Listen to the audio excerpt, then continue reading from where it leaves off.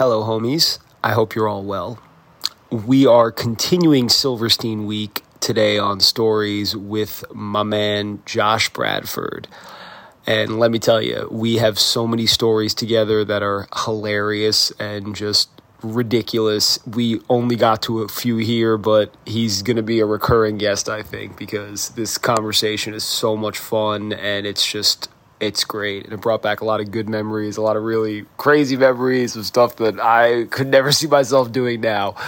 But anyway, yeah, enjoy.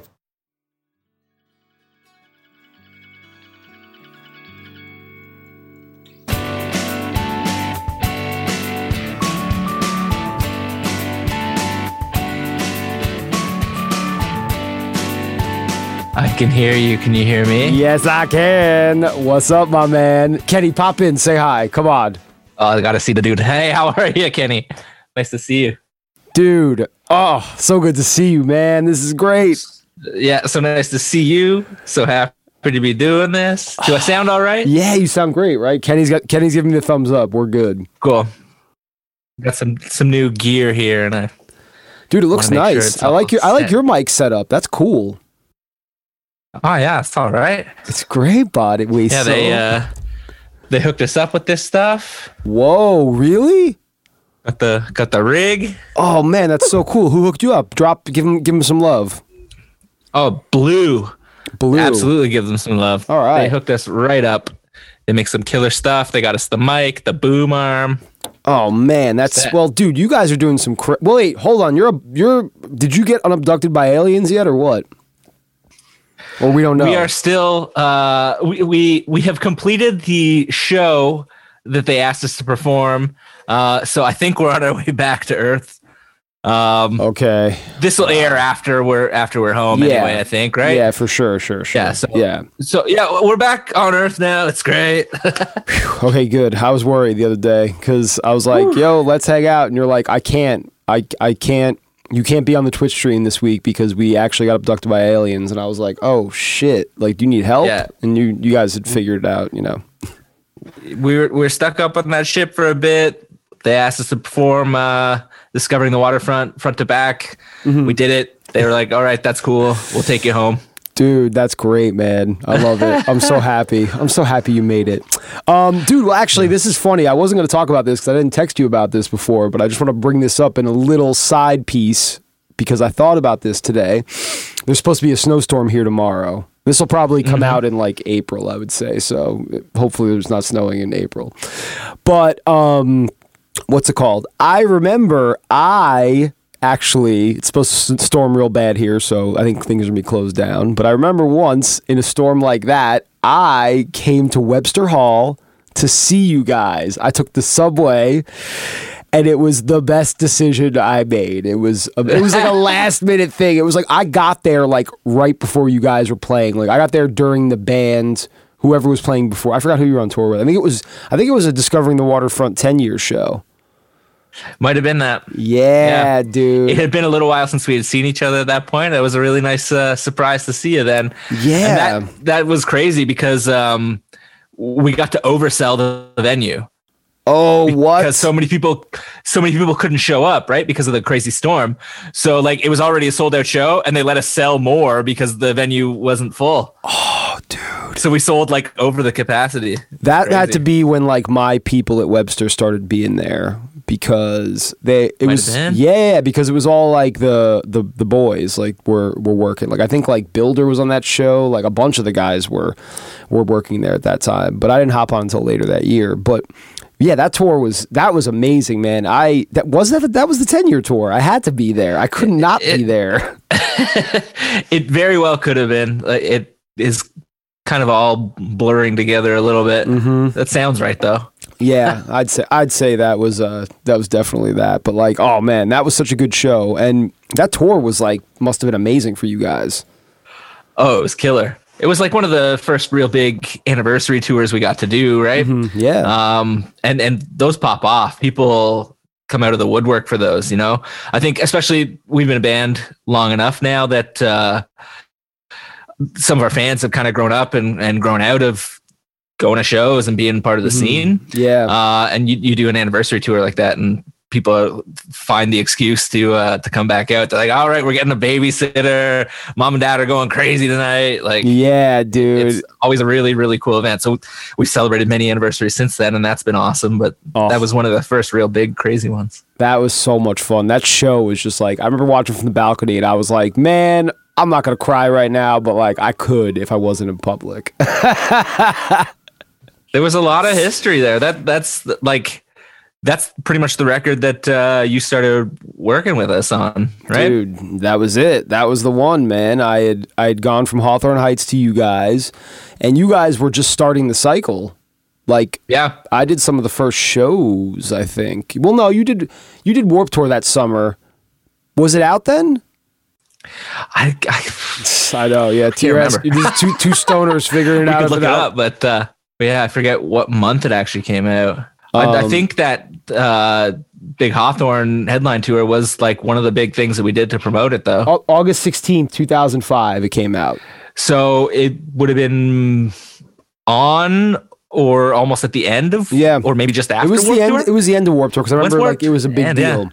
I remember it was a big deal. Actually, I don't know. I could be bullshitting. I don't know if it ended. But anyway, that tour, we hopped right on that, and we didn't stop touring, bro, until I don't remember. I think we did a whole year of madness.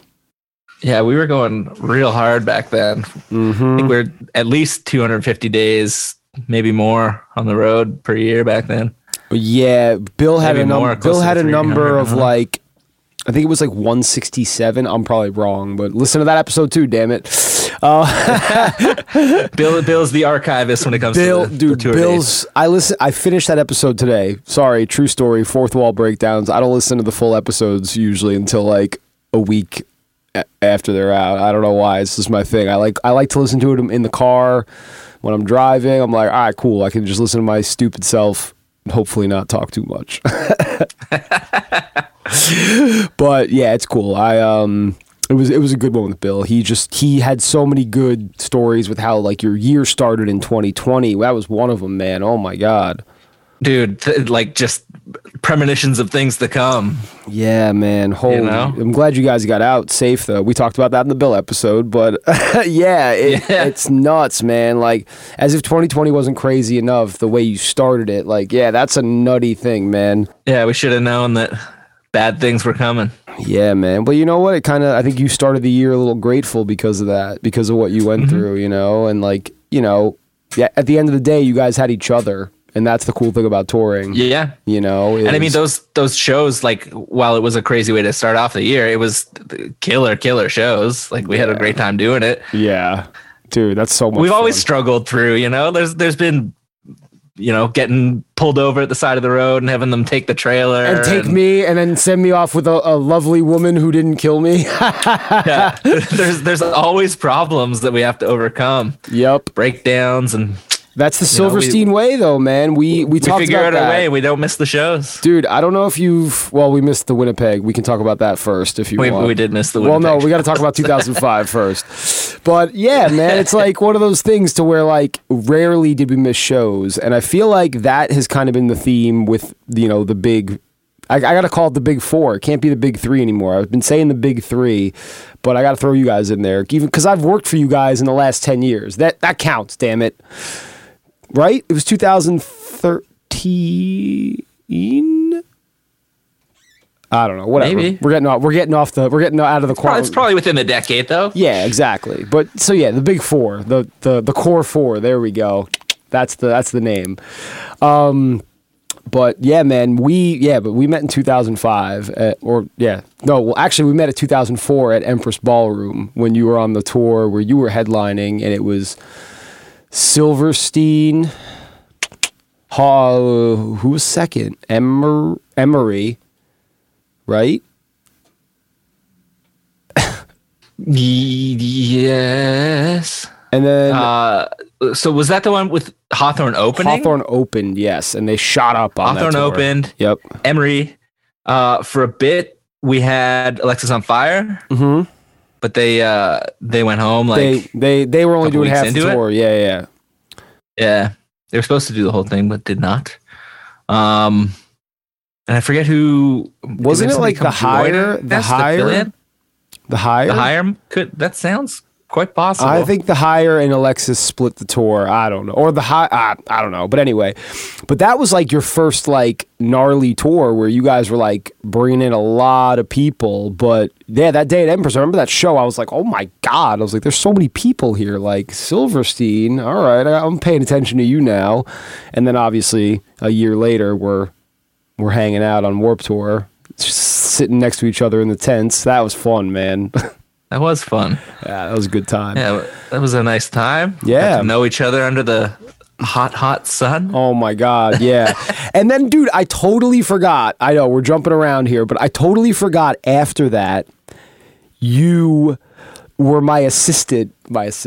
You were like, yeah, like you just kind of like sold merch with me on Warped Tour in 2009. And that was so much fun, dude. We had so much fun. That was amazing. Warped Tour is one of those things where the days are long, and if you don't find something to occupy your time, you're going to get into trouble. All right, so let's go back to that tour in 2005. Do you have the photo that I'm thinking of from that tour that pretty much defines our friendship? Yeah, I do. Let me see if I can do this without making my screen go blank here. Oh my God, there it is. That's I'll it. make myself smaller. Yeah. Woo! Oh no, Josh. That is us. I'm little. We're wearing, Yeah. okay. So let's unpack this photo right here. This was one of the nights. To unpack here. A lot of things. A lot of things to unpack. So again, so those of you not watching, it's a photo of me and Josh passed out in the front lounge with both of our legs are crossed, I believe. Josh is leaning one way. He has his arm around me.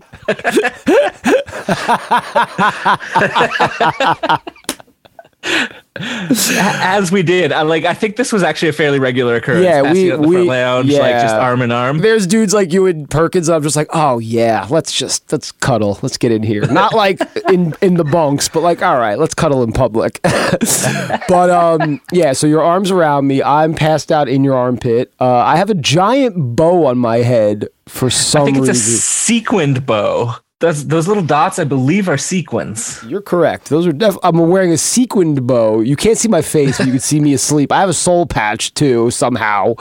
Yeah. I have plugs in my ears. I'm holding a rose. And that's pretty much it. That's pretty much the picture. In the same hand you're holding the rose, I can see your sidekick sticking out. Remember your T-Mobile sidekick? And I didn't notice this until earlier when I was pulling the photo up, but I believe there's a sidekick in my hand as well, or at least like between my sidekick forearm and my yes. Yep. Because in my hand I'm holding what looks like maybe a beer can. Mm-hmm. You can see it just sticking out above my pants. Mm-hmm. We are both wearing Hawthorne Heights hoodies. Yeah. Oh man, we didn't say that. Yeah, we're wearing matching Hawthorne Heights hoodies. That was, yeah, that's a great photo. I love that photo so much. Like that photo will live on in infamy. It's a good one. It is, because like I don't remember what night that was. That was, I think, the beginning of the tour. That was probably like one or 2 days in. Still finding our footing. Yeah, but also the tour we did before in Canada, whose house did we stay at? Me, you, and Neil stayed at your friend's house. We stayed at my friend's house. I forgot his name. What city? It was in Guelph? No. I don't know why my voice just went up like St. that. St. Catharines? Did we stay at Mark's house? That's it. We stayed at Mark's house. Mark, yes. Because they were going to school down there. Mm-hmm. Yes, and we were young men at that point. Like we were like what? I was just turned 20. 05. I would have been 23. God. And like, you know, I hadn't really had a lot of experience with like drinking or like, I mean, I smoked pot, but like I didn't smoke as much as I started smoking, like, you know, to where I was like, oh, I like this. I don't want to try any other drug. No, I'm good. I just want to smoke pot and feel like this and just chill. But yeah, so we were still getting our footing, I think. And that tour, man, we could just hop right into this story because this one is a doozy. So I will let you kind of just pop in here and there. So the night we're in Dallas, and this is on the Hawthorne Heights, Bayside, and Aiden tour, the Never Sleep Again tour. Yeah, we're in And Deep Ellum. We're in Deep Ellum area of Dallas. We're in Oliver in the Peck's hood. Gypsy Ballroom or whatever. Yep, we're in Oliver Peck's territory, which is great. And anyway, so we're there, and oh boy, I meet a young lady at merch, and she's very, very, in my mind, very attractive, and she's very like sweet, and she's like, let's hang out after the show. And I'm like, oh yes, let's hang out after the show. That's great. We had a late bus call because that drive from Dallas to where the fuck I don't know, we were going like Houston or somewhere else in Texas. Yeah, Houston, it wasn't far. It was maybe a couple hours. So yeah, it was pretty I think close. bus call wasn't till 6 a.m. or something like that. I think it was like 7 a.m. because we had Danny at that point, the driver, that fucking that little lunatic. So again, I was 23, awkward 23-year-old dude, like in my mind, like, whatever. Like there was no sort of like, it was just like, I was like, what? Like, you want to hang out? Oh shit, that's crazy. So, and she had a friend with her. So you accompany me because I think you were one of the only single ones at the time, or I don't know. You were. I wasn't. You wasn't weren't single. No. Oh. I think, but nobody else would go with you. Yes.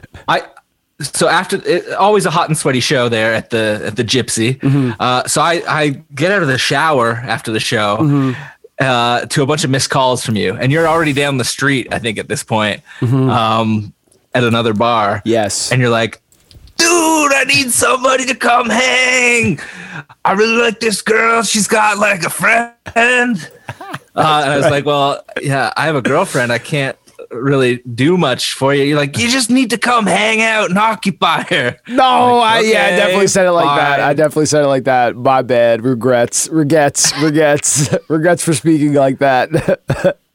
But I'm a friendly guy. I like meeting people and hanging out and having a couple beers for sure. So I think all we're doing is like meeting at this bar for some beers. Yes. That's what you told me. That's what I thought was happening, because in no world did I imagine what was going to happen next. Hard to imagine. I would not have imagined it, and I think nobody would believe me. I think the people I've told this story to, if you're listening and you didn't believe me, because I had a feeling a lot of you didn't believe me about the story, this happened. So we go to the bar. It's fun. They're super nice. They're just very nice people. Like these two. I won't say their names, but one of them is a month. That's her name. Her name is a month, and it's a cool month. It's a cool name for a month. Yeah. Anyway, so we're having a good time. Me and her start flirting a little bit more, and she's like, "Hey, we should all go back to my place, all four of us, and we should go back and like just hang out there because we have beers there." And me and you, I looked at you and I was like, please say yes, please say yes, please say yes. And you were like, of course. Oh, there's beers and a dog there? I'm there. Oh, they had a dog too. No problem. They had the dog. They did have a dog. The dog. I forgot the dog's name, but oh my God, was so cute. Yeah. Good looking little dog. Okay. Bunch of beers. I'm always bunch down of beers, hang. yeah. And oh my God! And I think that woman actually had a boyfriend too that you were hanging out with. So you guys were good. You guys were talking about. I remember that you guys were talking about your significant other. Ah, yes. Made it all the much easier. Yes. So I think we were just gonna go watch a movie. Yes, you guys were gonna watch a movie, and yes, yeah. Drink a bunch of beers. Play with the dog. Yep, Love exactly. So we're in a cab because I don't know if you know, but there was no Ubers back then. Uber wasn't a thing. There's an extra piece to this. Oh, please. The reason we had to get the cab was we got to their car and she's like, oh shit, where are my keys? Can't find her keys. She's lost her keys. We look everywhere. I think we even walked from the car back to the bar to like search the bar. Mm-hmm. At this point, all the bars in Deep Ellum are letting out. It's getting like a little hectic. The streets are crowded with people. It's like a Saturday or a Friday, I think. It's definitely a night. Yeah. So it's hectic. It's a little wild. Can't find the keys. So we end up calling a cab. I believe you, my good man, offered to pay for the cab. Yes, I did. Yes. I don't know if anyone, well, they must have known, but neither of us knew. It was not that close. No, it was like the cab was like fucking like 30 something bucks. It was crazy. I think it was more like 60. Maybe it was 60. It probably was. It's like, yeah, but it was one of those things to where like it was like we had to go. We had to follow that. We had to see that night through, I think. That was my mentality. I was like, this is going to be something I'm going to remember forever. So we got to make it happen. So anyway, when did we realize when they lost their house keys too? I don't know how it wasn't obvious, because like, oh no, I can't find my car keys. What's attached to your car keys? Your house keys. But for some reason, it wasn't obvious to any of us. Probably because of the drinks. It was just like one step at a time. Like, let's handle this first problem here. Yes. So, yeah. Because they were like, we still want to hang. Like, let's go. And we're like, all right, cool. We have like a 7 a.m. bus call, whatever. So we get to the apartment, and you tell me what you remember from this, because I remember. I want to make sure my memory is correct, but I want you to say it first because I trust your memory on this. So what I remember is we get there and very quickly discover, oh yeah, no house keys either. Duh. And so we're like, okay, I don't know. Is there like a window open or something that like you can crawl through and unlock the door? And they were like, yeah, actually, I think we left our like balcony door open. We're like, balcony? Uh-oh. It's like second floor. Thankfully, it was only the second floor. But it was like, I mean, it was high.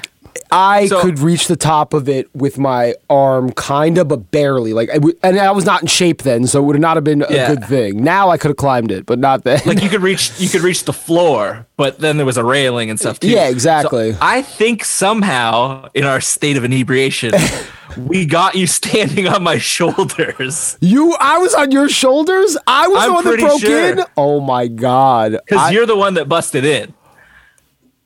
I thought it was one of the women that did it, but I thought it was the one that the woman that you were hanging out with. I thought I boosted her up. That was my memory, but I remember somebody being on my shoulders. Maybe we tried it a bunch of different ways to see who could. It was we had to try it a lot of times. That was not good. Like I think one of us got stumbling hurt. drunk anyway. Yeah. We were stumbling. But spoiler alert, we broke in and we made it work, and it happened. We got in and we somehow it worked, and then we just ended up like hanging out, and it was fun. And then Josh's night ended with you and the dog asleep on the couch. So yeah, we decided to put a movie on because we were just chatting, hanging out. Yes. Very, very, very PG, maybe even G. I think that was G. That's a Disney movie. The only thing that wasn't G is the movie we put on. We watched Euro Trip, which I had not seen before. And beers. That's not G. Okay, so there you drank yes. A lot of Bud Lights. Yep. She almost immediately when the movie started passed out. And I was like, no problem. I'm just going to drink every beer in the fridge, watch this movie, play with the dog. And that dog was so cute, too. It was amazing. It was a nice little pupper. Yes. And then we woke up the next morning, very late for bus. Well, no, we weren't late yet, but we were like, dude, I don't know how we got there in time. I think we just left at the perfect time and there was no traffic. But it must have just worked. I don't know if I fell asleep or not, but you fell asleep. You had to, because we were there. I mean, we got there probably like 1 a.m. Well, maybe not 1 a.m. Maybe like 2 a.m. I don't know what time last call is, so we could 2 a.m. I think. I think it's 2 a.m. in Dallas there. Mm-hmm. Yeah, I think it's 2 a.m. in Dallas. But we definitely didn't stay.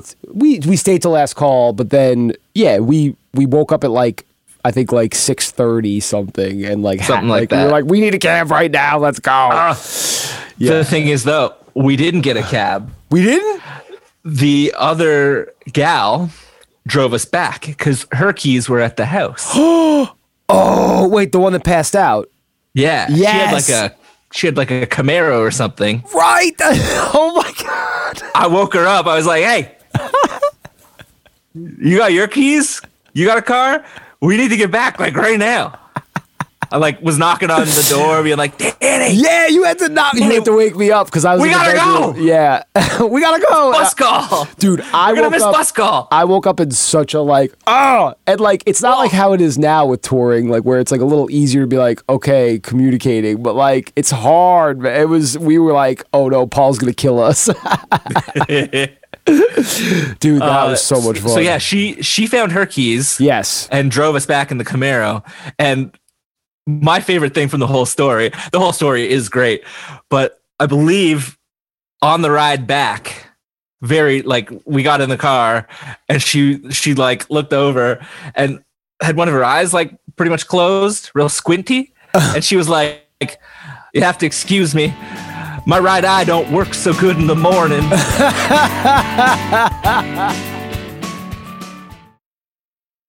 Hey guys, here at Stories, we support family-owned small businesses. With that said, we want to promote our friends over at Purgatory Roasters in Middletown, Connecticut, and they want to give you a discount on their amazing coffee. Use the code STORIES for 15% off your purchase at purgatoryroasters.com. They are open for in-person service as well at their facility in Middletown, Connecticut. It's in the Factory Square building. So if you're on the East Coast, check that out. Also, they're all about punk rock and skateboarding, and I'm all about both those things, and I love their coffee. It is amazing. Check it out. Get the discount. 15% off Stories, purgatoryroasters.com. Yeah, it's pretty weird. But that was so fun. And the rest of that tour was great, man. Like we went through a lot at pretty young age on that tour and in the time before that, all of us individually and collectively. But we came through it like really like with like some good bonds, man. And I think that's a testament to just everybody involved in the early stages of all that, you know? Yeah, it was a super exciting time, you know? Mm-hmm. Everybody's shit was blowing up. Yes, everybody was doing well. Everybody was doing well. Everybody's doing well. Mm-hmm. It's like kind of the peak of the like emo explosion in the mid 2000s, you know? So everybody was doing really, really well, and it was exciting. And I think for quite a while there, we felt pretty invincible and like we were on top of the world. And then, yeah, we had a few little, both personal and just general things that everybody had to deal with that kind of made us all realize that it's, a fleeting thing. I remember like specifically like my way of dealing with those things was like to quit all the time. And I would never want to quit, but like I would, cause like, you know, I've been going to therapy. So like I've kind of like just opened my mind to some things and like, not anything weird. I'm not asking you to join a cult, but like, just like, you know, just different ideas, you know, but it's kind of one of those things to where I doing that, I talked to him about that, and doing that was like, just like, he's like, that's just what you do. That's what you did in a lot of things in your life. Like, you know, there were some, because you tell a therapist a lot, and he's like, yeah, you know, like these things in relationships, like you were wrong, and these things you weren't wrong, like you were right in this situation. So it's like, you know, with that kind of conflict, like dealing with it. But with this kind of thing, like I was like, yeah, I used to quit all the time, like, you know, but I never really meant it. And he's like, well, yeah, you do that in relationships, but like you actually like, you know, it's a different, I don't know, it's just a different way of working it. It's weird. It's like, just like, you know, but quitting all the time was my go-to. I think I remember one happening on that Never Sleep Again tour. Yeah, the first tour, the second tour I quit. Yeah. Was it Hawthorne's new merch guy? Was that Jordan? Mm-hmm. It was Jordan. So I remember like maybe one of the first shows, It was in Cincinnati at Bogarts. Was it Bogarts? I was thinking like Detroit area or something. No, it was Bogarts because we were in Cincinnati. It was definitely Bogarts. I don't know if he actually did or if he just convinced you that he like. No, I think he did. On your pillow. He did. Yeah, but he didn't leave it in the bunk to like make me lay in his piss, but he still did it and told me about it. And I mean, I hope that dude's doing well now. I don't really keep in touch with him, but like I was fucking infuriated. Rightfully so. Yeah. Not a nice thing to do. No. But he didn't work for us and you quit us because of that. Well, I was just like, fuck this. I'm going home. I was projecting it because it was like, obviously, like, that was like, you know, to me, it was like, I was just being a baby, obviously. But I was also pissed, but I should have just been like, I should have handled it differently. But also, 23 years old, lots of stuff had happened at that point. So my emotions and everybody's emotions on that fucking tour were all over the place, man. We were like, we were wrecks, I think, and not in an outward way, but like maybe inside, and we internalized a lot, I think. Yeah. You know? A lot to deal with. Yeah, that was a lot to deal with at that point in time. I didn't really realize it then, but looking back now, I'm like, whoa, fuck. Not that I feel bad for any of us. Like, I'm not like sitting here like being like, oh, let's feel sorry for ourselves. Like, but it's just like, whoa, like we got through some shit together, you know? Like, yeah, it's a good thing. I'm pretty proud of all of us. We made it. Yeah, we made it. But yeah, I quit and then you elbow dropped my bag. Oh yeah, I was you were like, no. You wrestled with my bag. You literally, instead of getting into a fight with anybody else, you got into a fist fight with my luggage. Well, you were standing on the curb with your suitcase like you were actually going to leave, and I was not going to let that happen. I know. And you just beat. Yeah, I mean, it was great. That was that. You see, you did a good thing that night. You channeled your energy into making me laugh and beating up my suitcase, and then I was like, all right, fine, I guess I can't leave this idiot. Jesus. I need you, buddy. Yeah, I'm glad you did. I mean, because I would have never left. Like, there's plenty of tours that I've definitely been like, I want to fucking go home, like, actually, but I have to will myself into staying, like, but not with you guys. It was always a good time.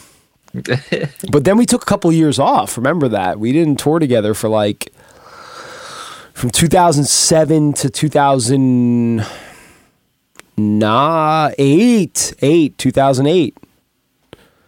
So it all I know gets blurry for me at this point. No, this is what I got. Bill is truly the guy with the I know this. Memory. I got this. So I quit in 2007 to go on tour with the Almost and Under Oath, and then I started doing. I started doing the Starting Line after that. Did that. Was with them until they did their little hiatus or broke up or whatever. And then I think I linked back up with you guys on that, was it the Chiodos co-headlining tour with Escape the Fate and fuck. That was the tour, yeah. But was that my first tour back? I think that was. I can't remember. Like, did you have to finish a tour or something to come out to that? Because, like... No, that was in 2010. That was the tour where you were driving. Yes. Ugh. So... Mr. Bandwagon Driver. Yeah. So, you know what? Actually, let's put a pin in this one. 2008, we'll talk about 2008 in our next episode. So, bing, because we have a nice... 2008 to 2009 is... a ride for all of us, I know.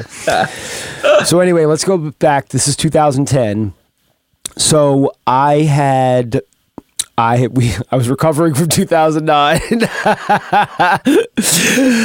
You guys were off. You guys were chilling for a few months of the year, the first few months. And I had gotten fortunate enough to get a job with Manchester Orchestra, one of the other big four, one of the other part of the big four. And that obviously ended up like being an amazing, like, serendipitous thing where like it happened on such a crazy day, on a day of a fucking snowstorm. Look at that. Yeah, wow, there you go. A snowstorm had happened, where a show like wasn't supposed to happen. The show was like in question of happening, and I was working it, and then I ended up meeting a manager who knew Manchester, and like, you know, da-da-da-da. That's on the Kevin Devine episode if you want to hear about that. But so I started working with them, and they were kind of blowing up, and that was like a great fucking tour. I met like lifelong friends on that tour. But that was the tour I did where I had to ask Paul and you guys, like, yo, look, I can do this Day to Remember tour, but I have to miss the first like week because I'm out with Manchester Orchestra, and like this is like, you know, it's a good opportunity. And everybody was cool with it. Like, so Paul Mark did merch, actually. Remember that? Mm-hmm. Yep. And you drove. So what the fuck? What prompted that? You drove the bandwagon. If you're listening and you've seen those weird box truck things on tour, they're bandwagons. They have a shower. They're fucking great, but top bunks, not so great. But that's all I'll say bad about it. I'm sorry. They're fine when they're parked. They are fucking... Well, yeah, you got lucky. Yeah. I don't know. This is maybe partially why my memory is so foggy. That time in my life was like tumultuous, to say the least. And that experience of driving the wagon as well as playing the show every night was just like, it was a bit much. And we did that tour, and then we did another tour right after. So I did 2 full US tours in a row, driving and playing. And it broke me, man. It broke my brain. In a bad way or in a good way? Totally. In a good way? Well, no. Well, like, I don't remember the old me very well, but the other guys say like that I'm a different guy ever since. So. Really? Yeah. You know what's crazy, bro? They probably mean it in a good way, because I don't think they would tell you that. I don't think anybody would tell you that if it was a negative thing. Well, I mean, they say broke your brain, different guy now, so it doesn't sound super positive. That is positive, man. It's not like, I mean, I don't really see a difference though, actually. Maybe it's I really don't. Like, you're still goofy ass fucking Josh. Like, yeah, I'm trying hard, but yeah. So I had maybe a year or so prior to that tour bought an RV to go traveling in with my girlfriend at the time and my dog. And so I had experience driving a big old buggy like that. Yeah. Oh, that's true. And that was actually one of the first bandwagons. Yes. One of the very first. Shane ever. said it was the first. Like, you guys were the Very first well band could have to do been. it. Or you guys were the first band to do it. Yeah. So they came to the table with the idea like, hey, we can save some money, not get a bus, but be more comfortable than taking the van. We just have to find a driver. And I was like, I could probably do it. Like, I'd been driving this 35-foot RV around. This bandwagon thing's only a little bit bigger. And, I don't know. I was doing a lot of the driving in the van anyway. Yeah. So I was pretty comfortable with long overnight drives. But man, it's a crazy thing to drive all night and then like take a nap until it's time to sound check or play the show, you know? It's a lot. I mean, that's a testament to our friendship, is me and you still managed to have such a great time. Because, yeah, so tell me about some of our fun drives on that tour. Oh, man. Well, often you would come hang out up front with me until you got too tired. But then I started sleeping in your bunk. Yeah. I was like, I'm just going to sleep. You'd have... Sorry, what? Well, I was like, I'm just gonna sleep here. Is that cool? You're like, yeah, sure. This is pre-COVID, guys. Yeah, but it was often, easier. Often, what I would have what? You'd have a few drinks in you, you know. I'd be drinking up there sometimes. No, don't tell anybody. Sorry, don't tell anybody. But I think Josh never drank. I was having drinks up there, which, whatever. I was very serious about being a good driver. Obviously. But there's no, in those bandwagons, there's no pass through between the driver's cab and the back, like, living area for the band. So, like, there is, if you want to go back, there's a window. There's a little window. Because remember, we got pulled over one night when I was drinking a beer. We didn't get pulled over for drinking a beer. Knock on the window. Yeah. We didn't get pulled over for drinking a beer. I forgot they wanted to know if we had like flowers in the fucking trailer, and you were like, no, it's band gear, we can open it. And they were like, did they make you open it? Oh, they did, right? I think they did. That was like Florida, one of the like agricultural checkpoints. Yes. Yeah. But it was like totally fine. They didn't even see the beer because we knocked on the window and like it slid it through to go back there. Take my drink. Yep. Hold my drink. Oh, give it back to me. Cool. We're done.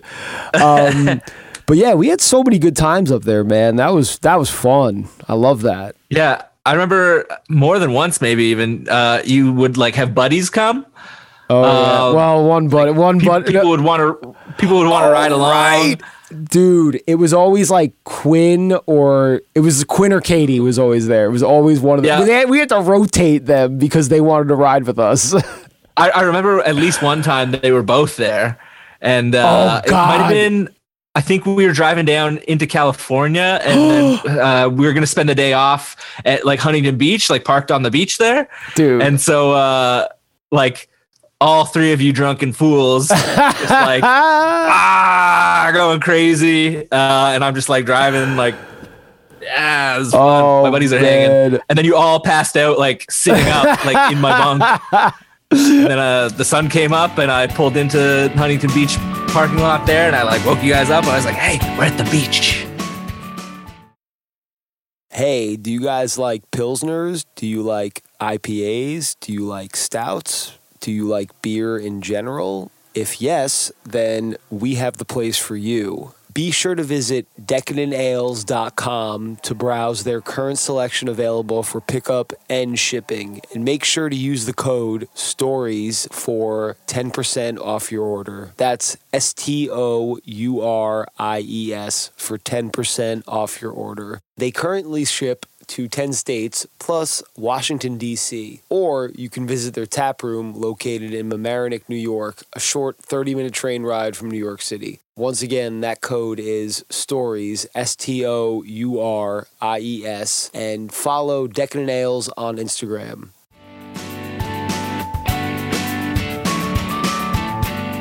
Okay, so let's talk about the time we got arrested in Winnipeg. Mom, I'm just kidding. We didn't get arrested, Mom. My mom texted me about the podcast, or she Instagram messaged me. We didn't get arrested, Mom. You just listen to the podcast. It was our McLovin moment. It was our McLovin. I didn't even think about it like that. Oh my God. Okay, so I'm gonna let you tell this one. So you go. I'll start it off and you help me fill it in. But I got you. We broke down in Winnipeg. We got stuck there for a few days, trying to get our trailer repaired. Yeah. And like it dragged on. Like it very un-Silverstein. Like we were there for many days, just trying to get like, I don't know, it was new tires or the axle fixed or something, but like something relatively simple that should have been a day dragged out to maybe 3 or 4 days that we were stuck there. Yeah.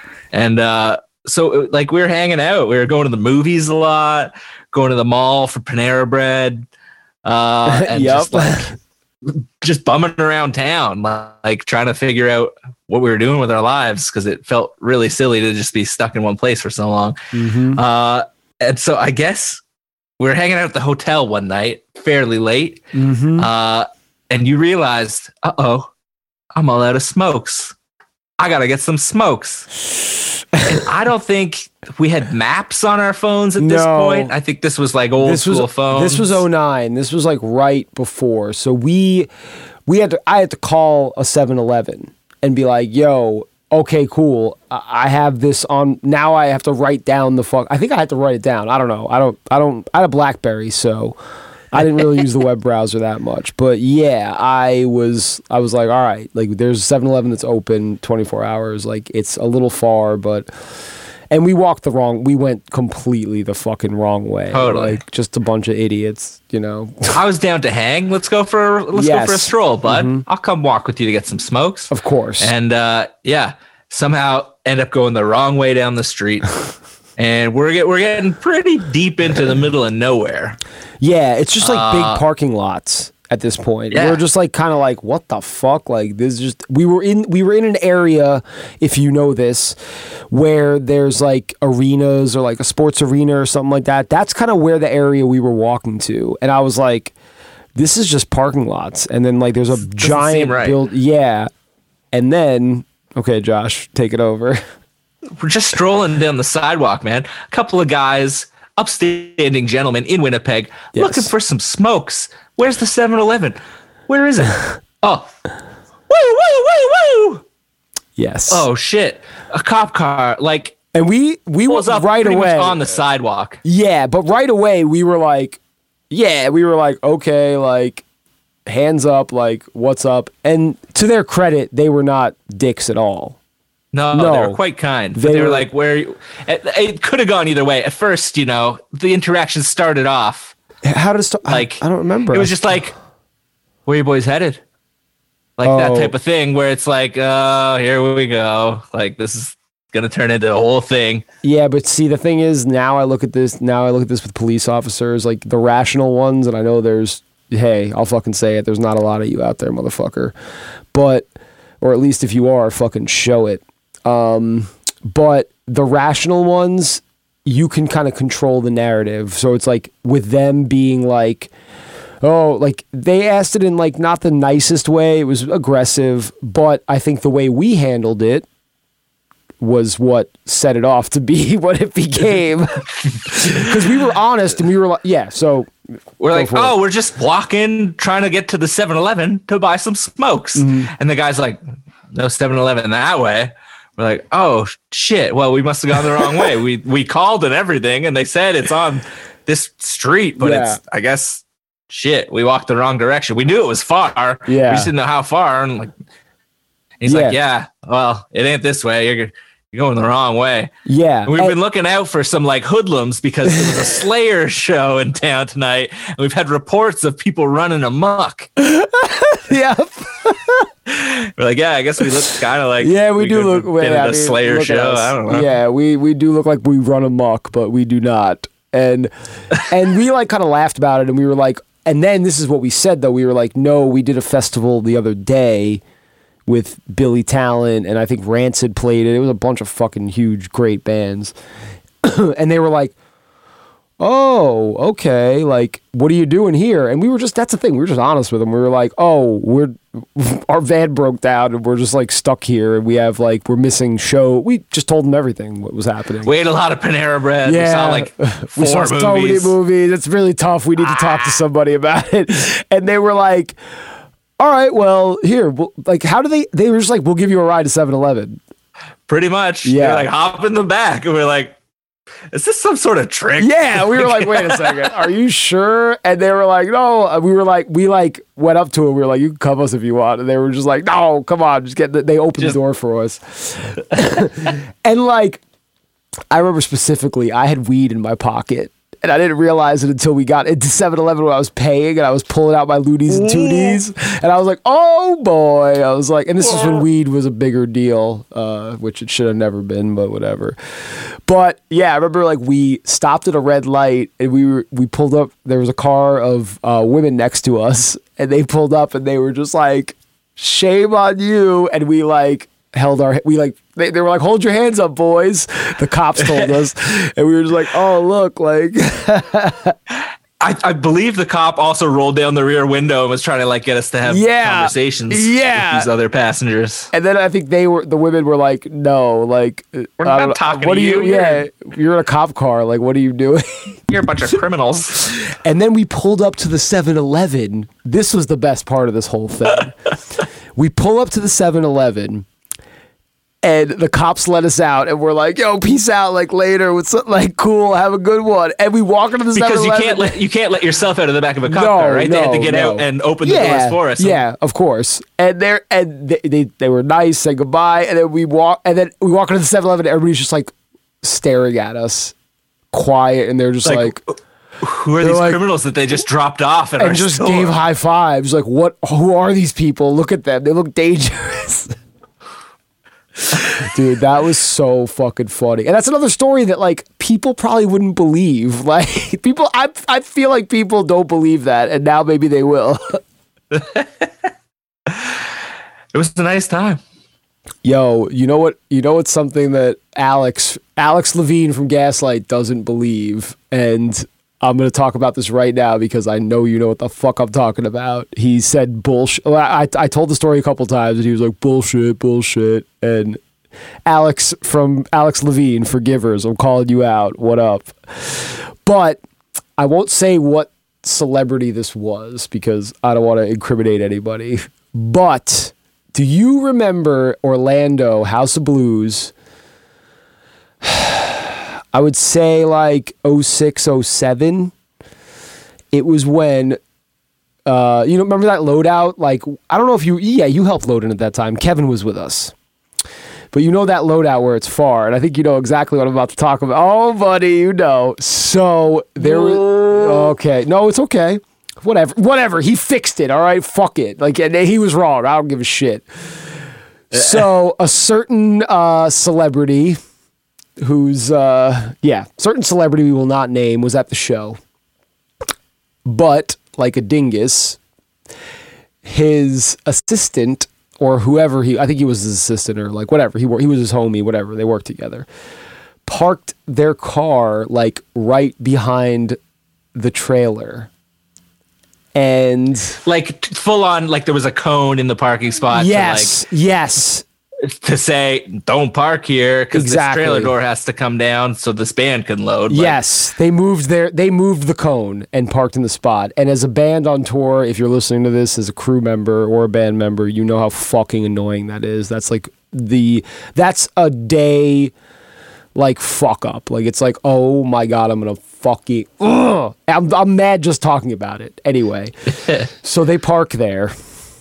And it's time for Silverstein to load out because you guys were not headlining. That might have been I won't say the tour, but I'll text you the tour. But I know what tour it was, actually. I have it. I know exactly what tour it was. But anyway, so you guys were finished loading out. And it's a long load anyway. It's like a long thing from the loading dock all the way to the parking lot. So it's already annoying to push it. It's one hell of a push there. It's insane. So it's already annoying to push it all that way. So Kevin, obviously, I love you. You're a spark plug. You're one of my favorite people. But Kevin is getting fucking pissed. And so are the loaders. So, were you there for this? Because I was still selling merch. Like, did you see this happening? Like, or you heard? I heard about it. I don't know if I've heard about it. I don't know if I've just heard about it so many times that it feels like I was there, or if I was there and I just had to walk away because, like, this isn't me doing this, but this is happening. I'm associated, but I don't want anything to do with this. Yep. And so fucking what ends up happening is we pull not we, I wasn't there. I'm not incriminating myself. Just kidding. I'll take the fall with you guys. I don't fucking care. Fuck it. We had to because you had to do what you got to do sometimes, and that's the Silverstein way. But it's also like one selfish act by somebody being a dick and just not being a dick, maybe just not being mindful. Like that creates a reaction that will affect him. And this is a situation where it happened because we dropped that fucking trailer door on the fucking hood of that fucking car and loaded out business as usual. Just had to lift it up. You guys had to lift it up or if you weren't there, I don't know, but you had to lift it up from the ground to the fucking thing. Yeah. And hey, you know what? There was no static afterwards. There was no mention afterwards of it either. There was nothing there was no repercussions. If I remember correctly, they did come back out to the car and the car was damaged. And they were very understanding.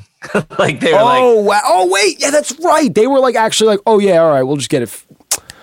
I do remember this. Our bad, shouldn't have done that. Definitely should have known better. Sucks that my car is all messed up, but I'm an idiot. So that's that's gotta roll with it. I'm still not gonna say their name, but that was a fucking really cool thing of them to do that because it's at the end of the day, it's all right, that's reality just happened. It's not fuck you, my car. It's yeah, I shouldn't have parked there. Shit, what was I thinking? I was just in a rush. So yeah, all right, to their credit. Good job. That's how I remember it anyway. Yeah, no, you know what? No, I remember Kevin told me that too. Kevin told me a similar, like identical story to that. So it was fucking good. Oh, but mercy. I mean, dude, oh my God. Weasel. Remember that? How did that happen? Oh, Weasel. I don't know. A lot of Pauly Shore movies. Yeah, I think we watched Encino Man one night, and that was it. And it was just like, oh, that's our thing now. That was in the 2009 portion of our touring. Okay, so Oh man. I'm gonna start to wrap it up. I know we're not gonna wrap up for a few minutes, but we'll get into this part. So I sent you those questions. So let's do it. Festival or headline show? Like, what would I prefer? Yeah, your preference. That's such a hard one, because like headline show feels good because you're the top dog. Everybody's like catering to you. They're taking care of you. They're looking to you for like, how do you guys want it to be? Mm-hmm. What can we do for you? Yep. That's always really, really, really nice. Festival, that's not the case unless you are headlining the festival, but most of the time you're not. And you are just like peasants, like, what do you need? Get out of my face type of thing. Yep. Feels less good. However, festivals, so many pals, you're hanging out. Even if you don't know a whole lot of bands on the festival, you usually end up making some buds, you're meeting new people and creating some new memories. And maybe I'm going to have to say festival, because it's always a crazy experience. There was a festival that we did recently, this summer before last, when we could still do festivals. It was a big metal festival, I believe in Belgium, Germany. Okay. Don't remember exactly where. That's all right. But our guitar tech, big metalhead, decided that we had to go watch Wolves in the Throne Room.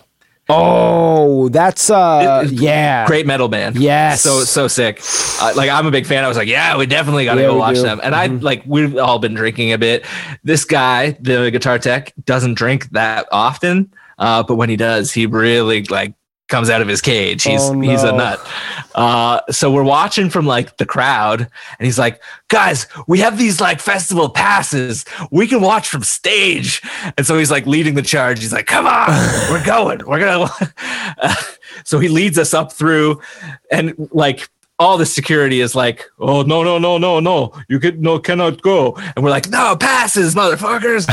So they're like, okay, I don't know. Okay, so bye. we get up on stage, and this band is super atmospheric and super mysterious. Yeah. We end up we're watching from kind of the side stage. That's fine. But this dude is like, no, not good enough. We gotta go. We're going I see this spot over here where we'll have a way better view. He leads us out, and it's it's practically on the stage, and the whole stage is done up like a crazy cathedral. It looks like you're inside a cathedral, and we're standing under this stained glass window, between these pillars. The lights are on us, everybody can see us, and we're just standing there I don't think we should be here. But it was an awesome place to watch the show. But the band kept looking over and being like, what the fuck who are these doing? guys? And at one point the singer ended up lighting some sage and coming over to our side of the stage and saging our corner of the stage, trying to rid it of our presence. And I was just I'm loving this, but I gotta go. I feel so out of place. I feel I should not be here.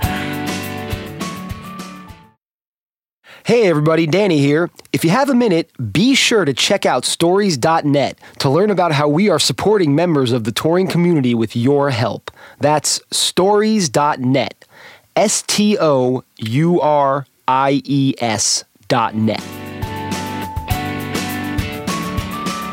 Yeah, oh my God, we got to talk about this. You got me into Gaslight. You are the reason I got into Gaslight. Tell me this. Go. Were you on Warped Tour with us that summer that Distro was on the tour?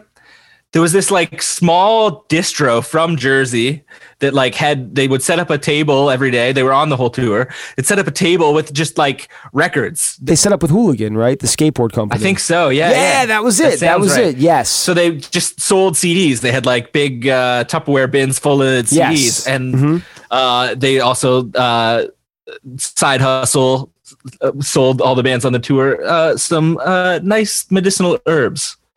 So that's how I got to know those guys. Yes. And they, one day the guy like dropped me a CD. He's like, yo, I think you should check this out. I think you really dig it. It's this band that like, we're putting out their record.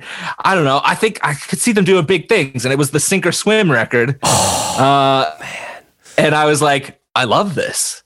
I absolutely love this. You listened to it. You loved it right away, right? Yeah. I think we had to do a long drive somewhere, like right after I was after Bamboozle, given it. After Bamboozle, yes, and drove right back up from Jersey to Toronto, and I listened to the record the whole way, nonstop. Yes. You listened to it like, on I love repeat. this. Yes, and then you told me about it, and then we listened to it every night on that European tour we did. My last tour with you guys, we listened to it every single night, and it was just like every single night we listened to that fucking record. And fuck, I mean, yeah, look at it now. Fuck, that's crazy. Turned bro. out all right. I think it turned out all right, man. Like, you know, I'm Uncle Donuts to some of those kids, you know. It's fucking pretty cool. It's pretty cool. I like that. I like that full circle thing. And it was started by you, man. That's so fucking cool. I always forget about that. I can't take credit. I just like the record. Yeah, they made a killer, cool first record. Yeah, I mean, I dug it. Yeah, I gotta listen to that again. I haven't listened to that in a minute. I gotta fucking go back Some and tunes check on that that out. one, man. Yeah, what were we talking about before we got into this thing? Damn it. We're festival headliners. Oh, and, right. Yeah. I'm gonna have to go with, like, you know, there's pros and cons to both, but festivals are so much fun to catch up with old friends, make new friends, and just have wild experiences watching bands that you have no relationship with from stage. And feeling weird about it. You know what? I think about festivals, it's a lot of like ego shrinking. It's a thing because like at the end of the day, it's like, yeah, who cares if you played at 12 o'clock and only like 50 people were there? You got to hang with some of your best friends that you saw. Fuck it. Who cares? Like, it's an ego check for sure, dude. Like, that's at least my opinion on it. I mean, I'm not in a band, so I don't know. Yeah. But I mean, it's nice to play early. They still give you a lot of beer. Yes, the they and then do. Then you get to have a whole bunch of beers and you go watch a bunch of your favorite bands play. Yeah, man, you're right. I think festivals are good, you know, just depending on how you think of them. Like, because if you think about all that stuff, like, dude, how many festivals has Andre come to? Oh, you don't know Andre, damn it. Shit. Oh my God, no, I meant Marcus. Marcus is like my other German Andre. Marcus? Yeah. Marcus, cool. Marcus is my first German love. Andre is my side hustle, my side piece. But yeah, Marcus, like, even those times, like, when he came out, like, that was so much fun, man. Like, yeah, festivals are dope. I like that. I back festivals. Festivals are good. Okay, then what's next? We got bus or van. So you have an interesting perspective on this, I'm sure. I mean, I love being on a bus. There's something intimate and special about the van, the way that you interact with each other more. Mm-hmm. But I mean, that can get old really fast at the same time. Yes, it can. I have romantic memories of the early days, like, you know, sleeping in the van or trying to find a floor to crash on, and just all the antics you would get into, and like just the way that van was your home away from home, and like you felt safe as long as you were near it, and you could go off and have all these crazy adventures and stumble back to this little buggy that would take you away to the next show. Dude, that's a good point. And remember the days of like sleeping like 6-7 people in a fucking hotel room? Like, that would I think about touring now, and like there's times where like there were some tours that I would get my own room on, depending on the tour and like, you know, how it was. Like, I would get my own room and that would be budgeted. But then, you know, like I said, with the big four, you're sharing rooms, and that's fine. But I don't know if I could ever go back to like, I don't think that could ever be a thing, like, to where I'm like, I would lose my mind. Because actually, to be fair, I always slept in the van when the room was packed. Like with 5 dudes, I was like, I'm going to just sleep in the van tonight. I'm not going to leave it on. I'm just going to sleep in here. It's like nice enough out, cool, whatever. So I didn't mind doing that. So I would sacrifice to have my own space. And then in the morning, I'd be like, all right, cool. Like I'm going to go take a shower. Peace. I feel like every like 7 years or so, we end up doing a van thing for a short run and like get the wild idea in our heads like, oh, we should totally like try and crash with some kid tonight. Like say like, can we sleep on your floor? And just like, it'll be good for the story. And it's have you done that? Coming up on our the last time was a while ago. Oh, dude, you got to do that because you'll get like, you never know. You could get somebody with like a dope apartment that's like, oh yeah, like you could stay at my place. I have a house. You could stay at this apartment that I do, whatever. Might work out okay. Yeah, that would be nice.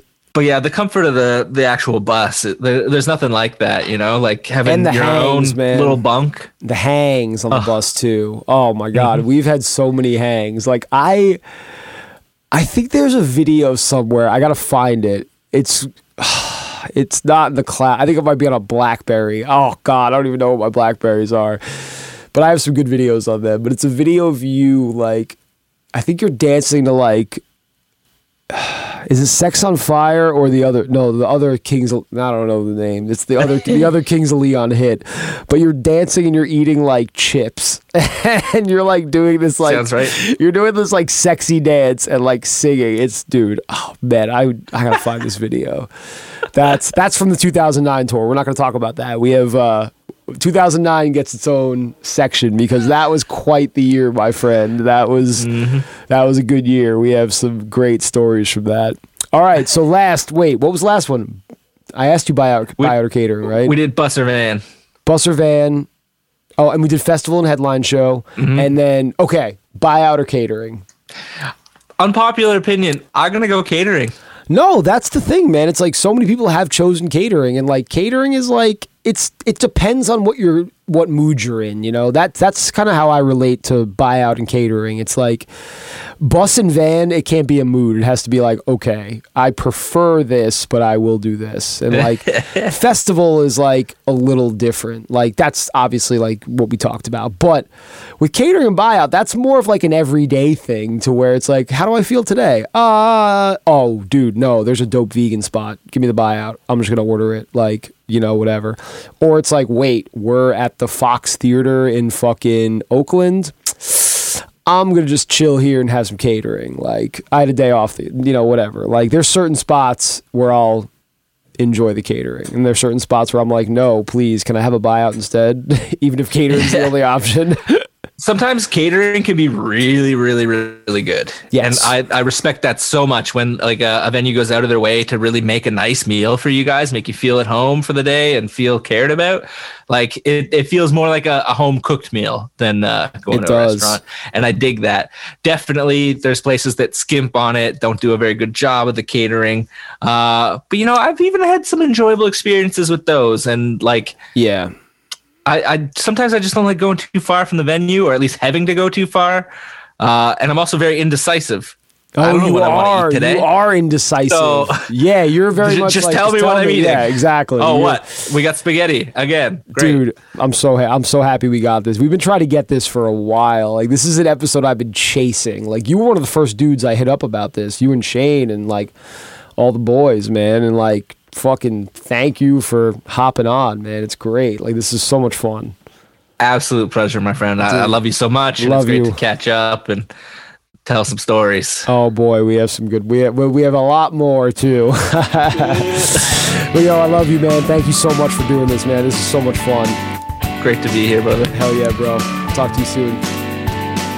Stories, an all-access podcast, is hosted by me, Danny Del Donuts.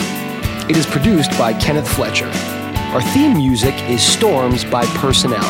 Learn more about what we are doing for the touring community at stories.net. That's stories.net, STOURIES.net.